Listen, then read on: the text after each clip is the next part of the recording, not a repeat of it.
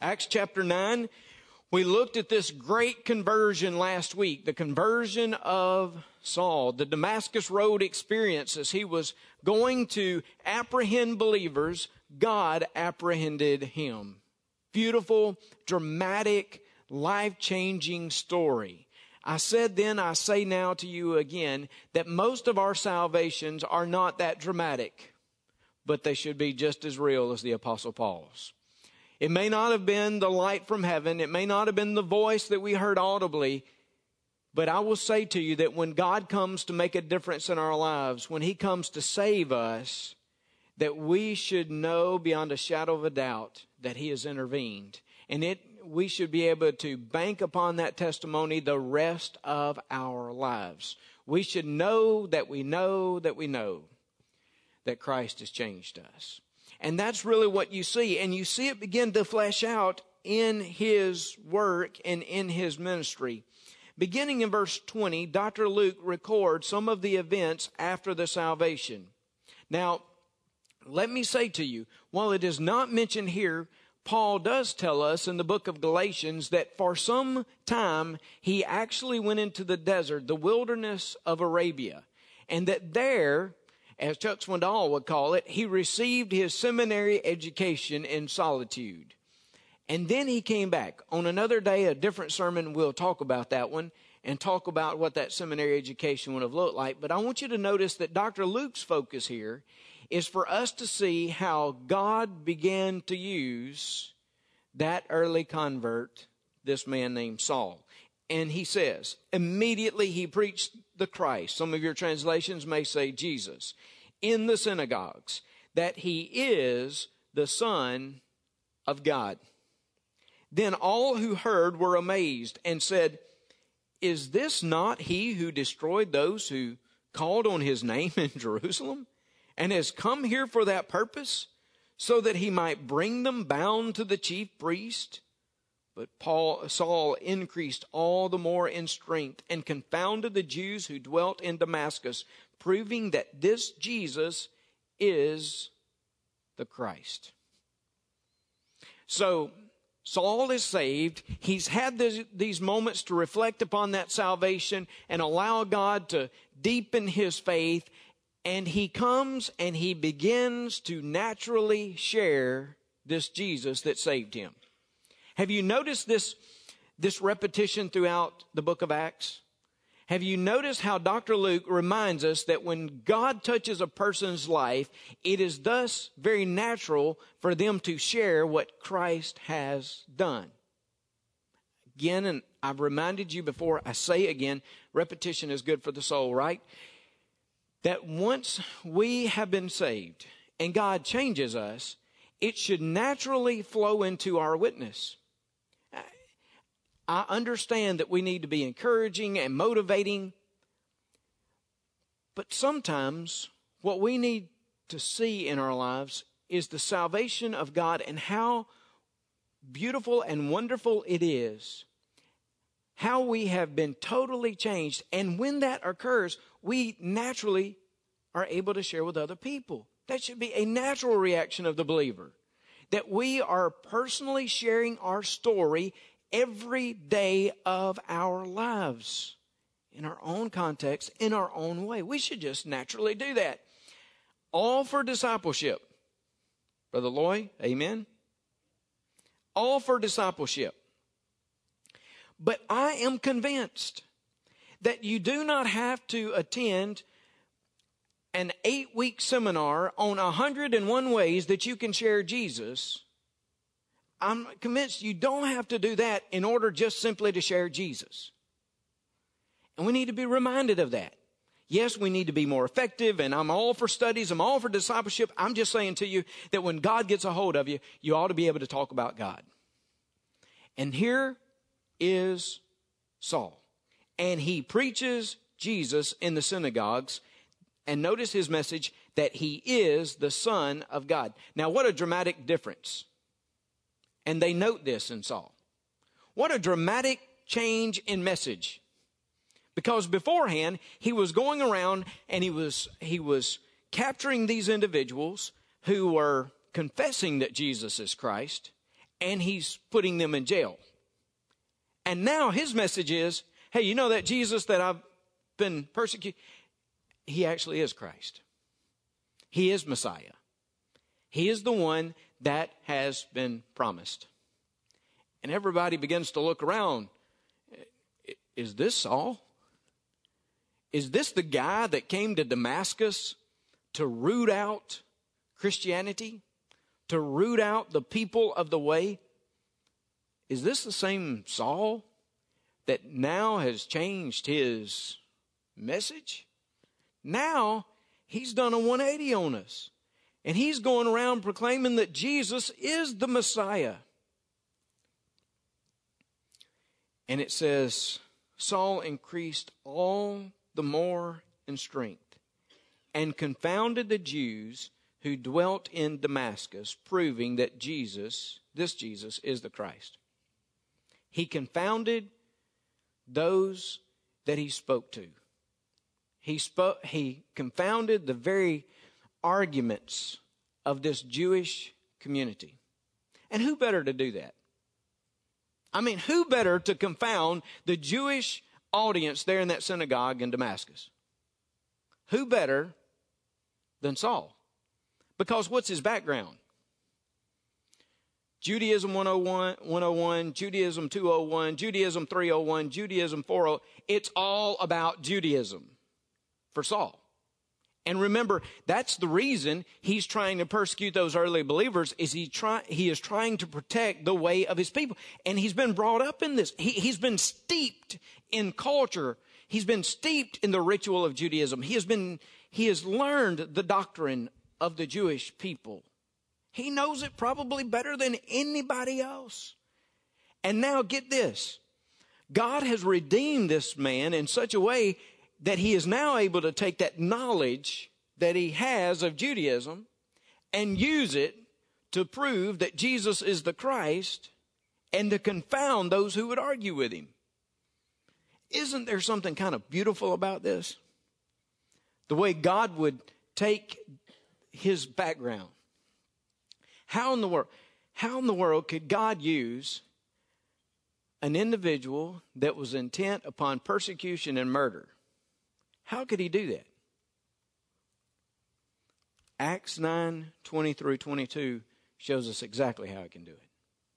He takes all of that giftedness and that knowledge, and he uses it in exactly the right place and situation to advance the gospel.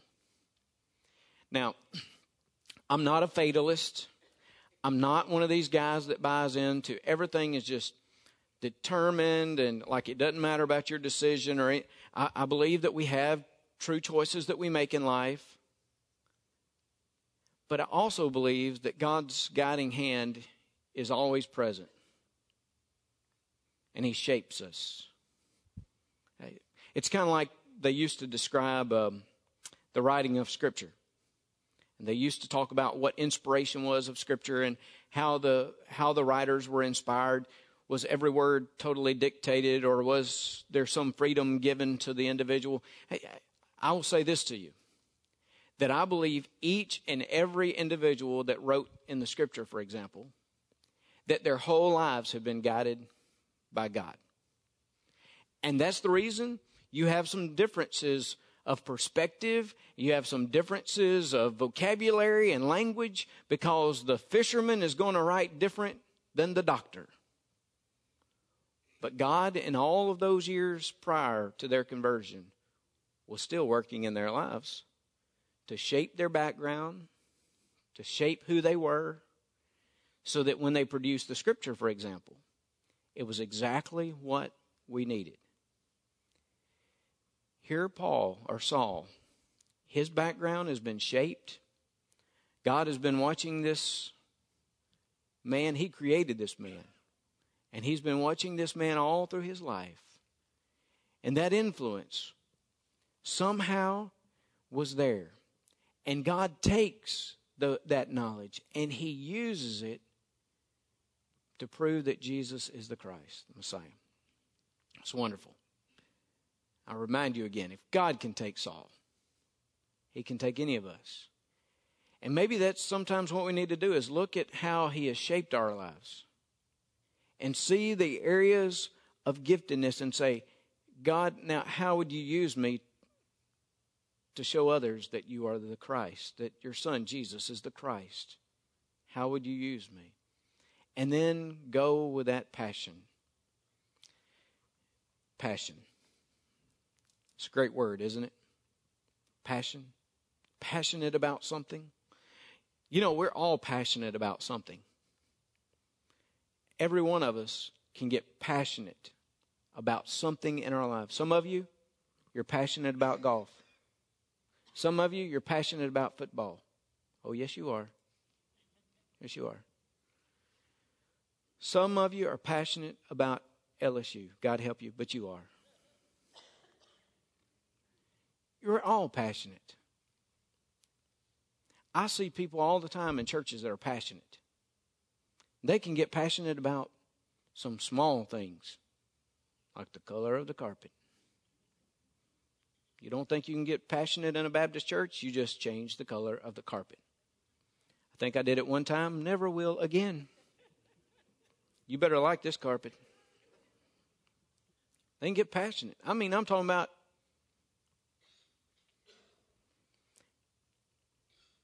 and yet, what Saul got passionate about was Christ. It was Christ and his story and the message. And you remember, some of you, when you were saved, do you remember that experience? It was kind of like Saul, right? You had experienced that salvation and you were ready to go out and say, now what can I do to change the world?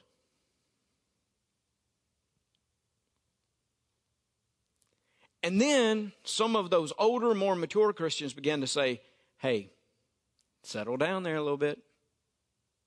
Remember, you can't change the world by yourself. And unintentionally or intentionally, sometimes we have dampened the passion of those new believers.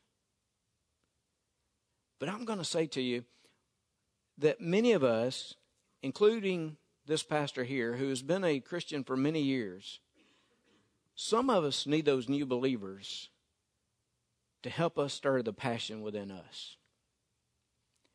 Because we should always be passionate about the salvation that he has provided.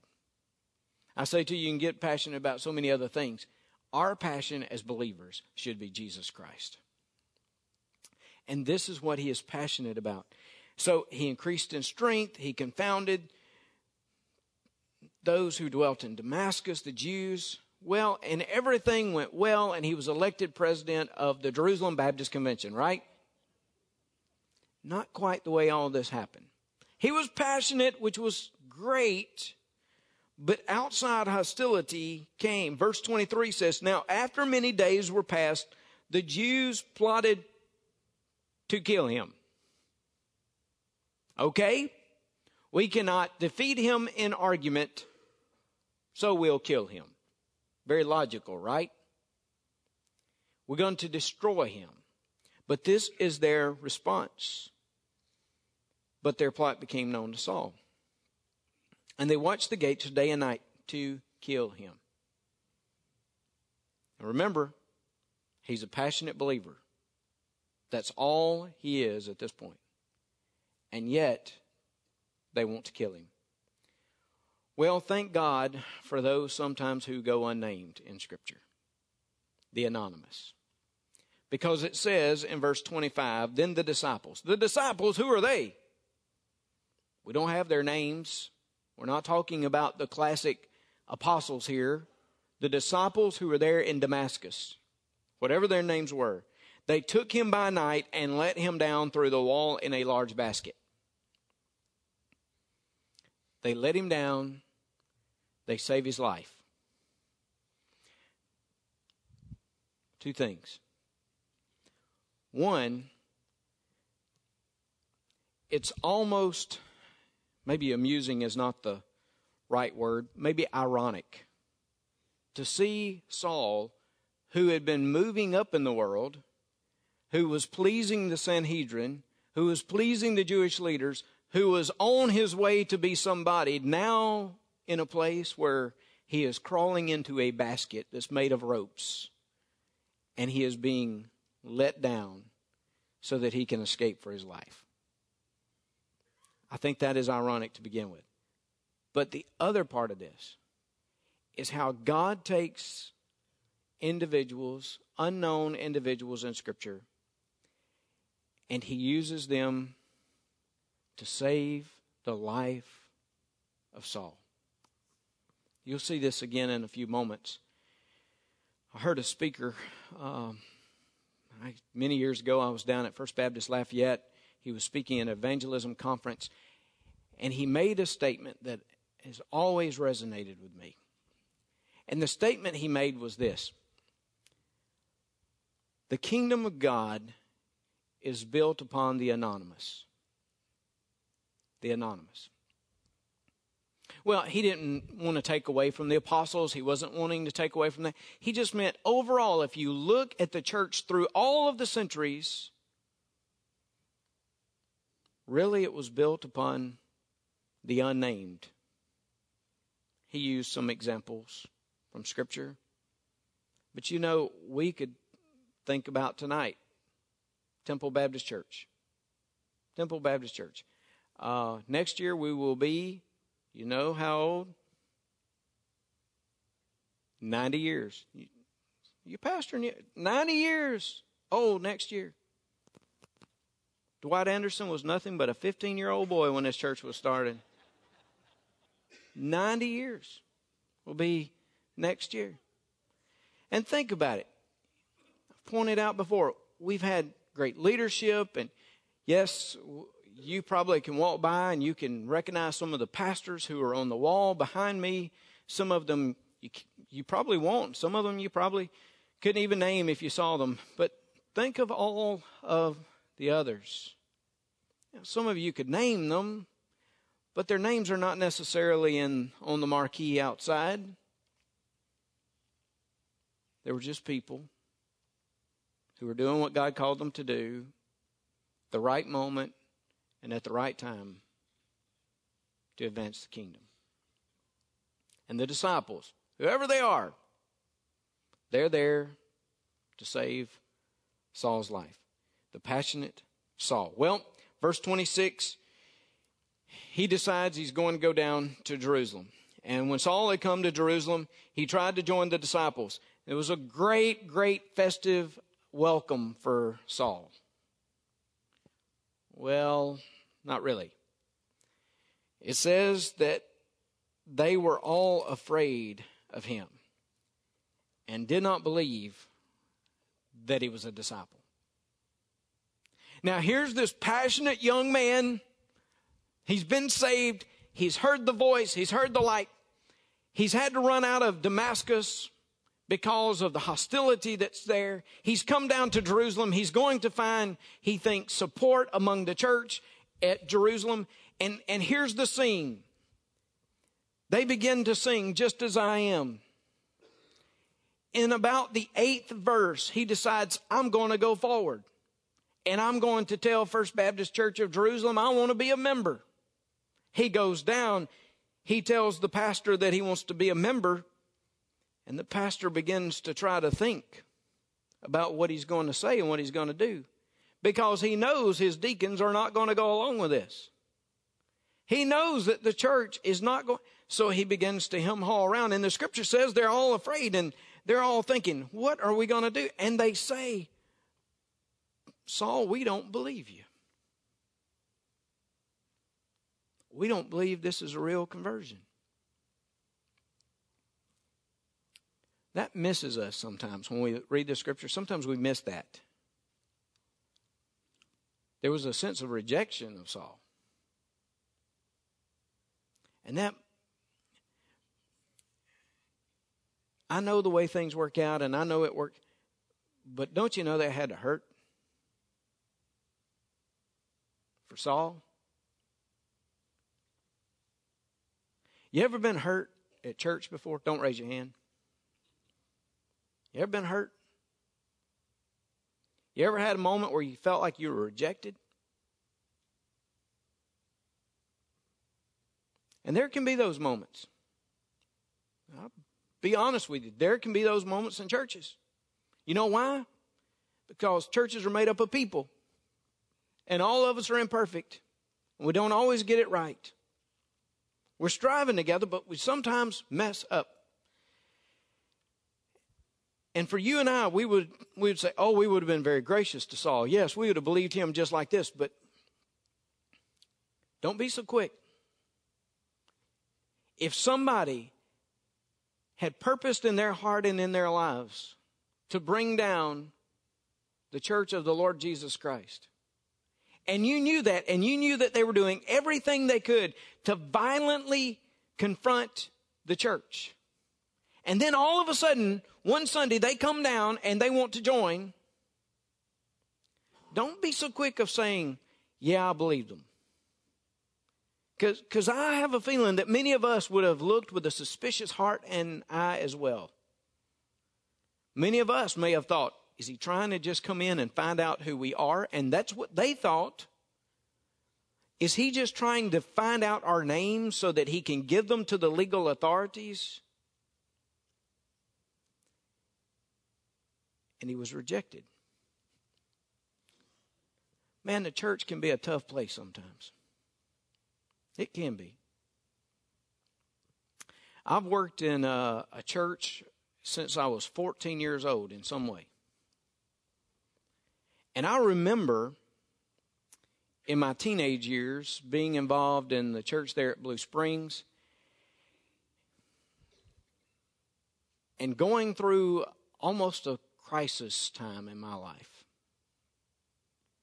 Because I could see the way certain things had been done, and I could see people every now and then that had gotten hurt. And I'll tell you, as a 16-year-old, I mean, it's hard to deal with it when you're a 36-year-old, right? But as a 16-year-old who was idealistic, who thought I could win the world just by myself and was passionate, and to see the things, I went through a crisis of faith with God's people.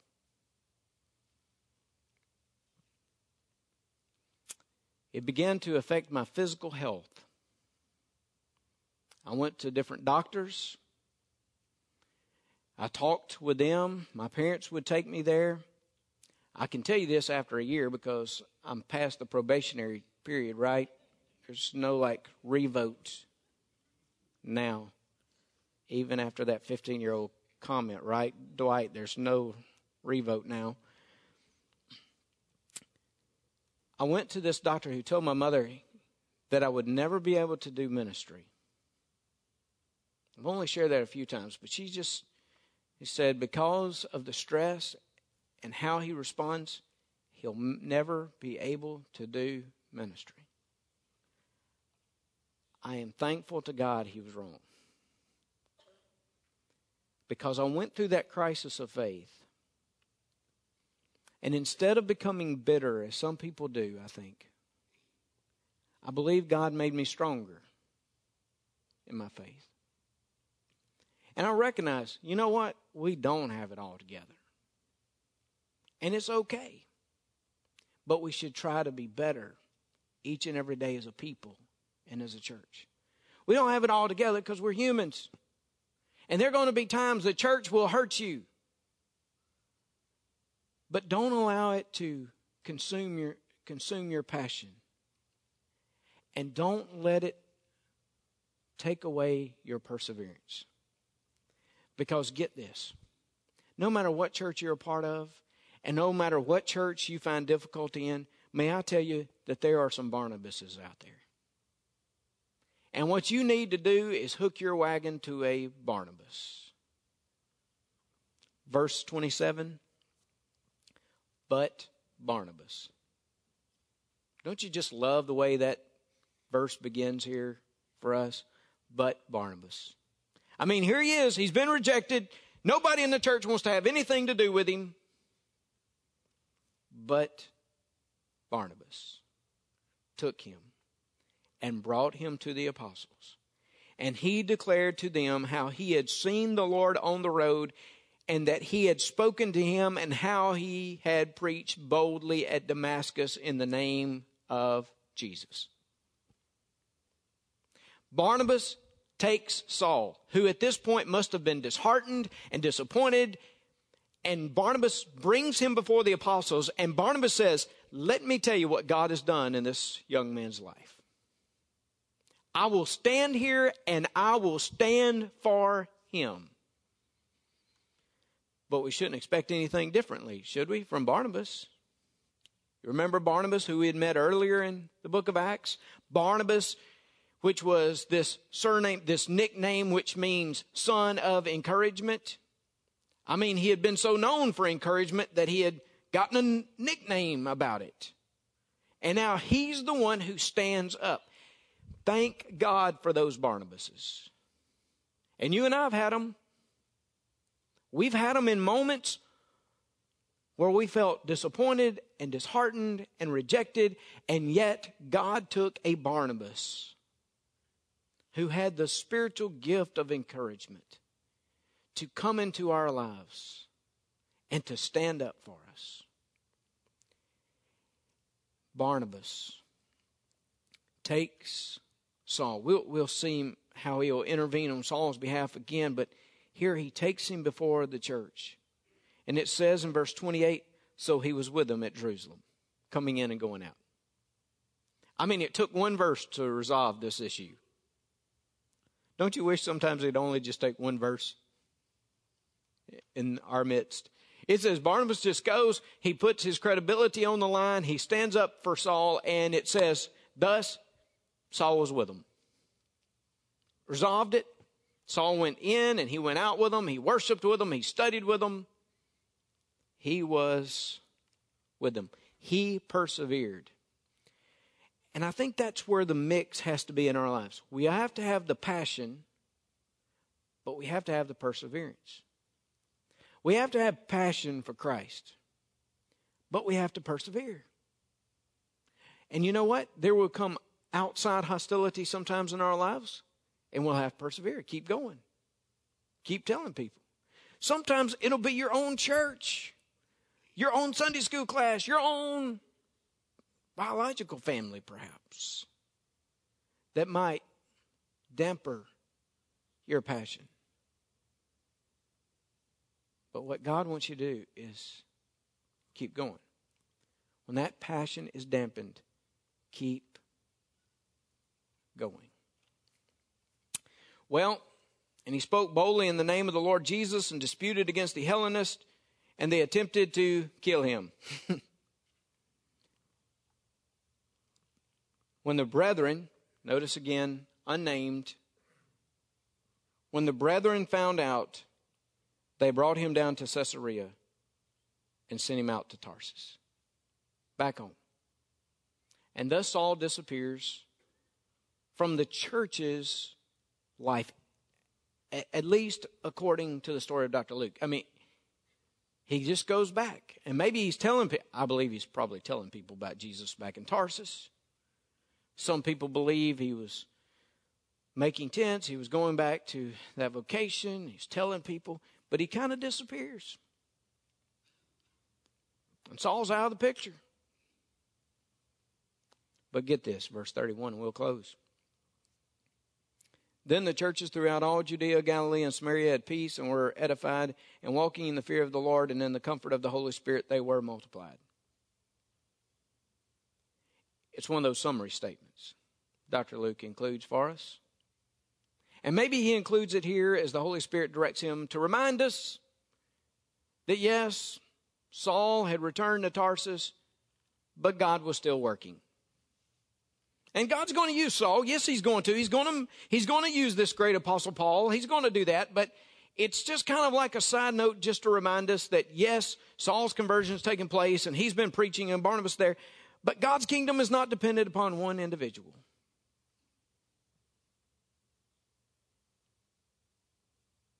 But God's kingdom, as he empowers it, will continue to advance. And the church will multiply.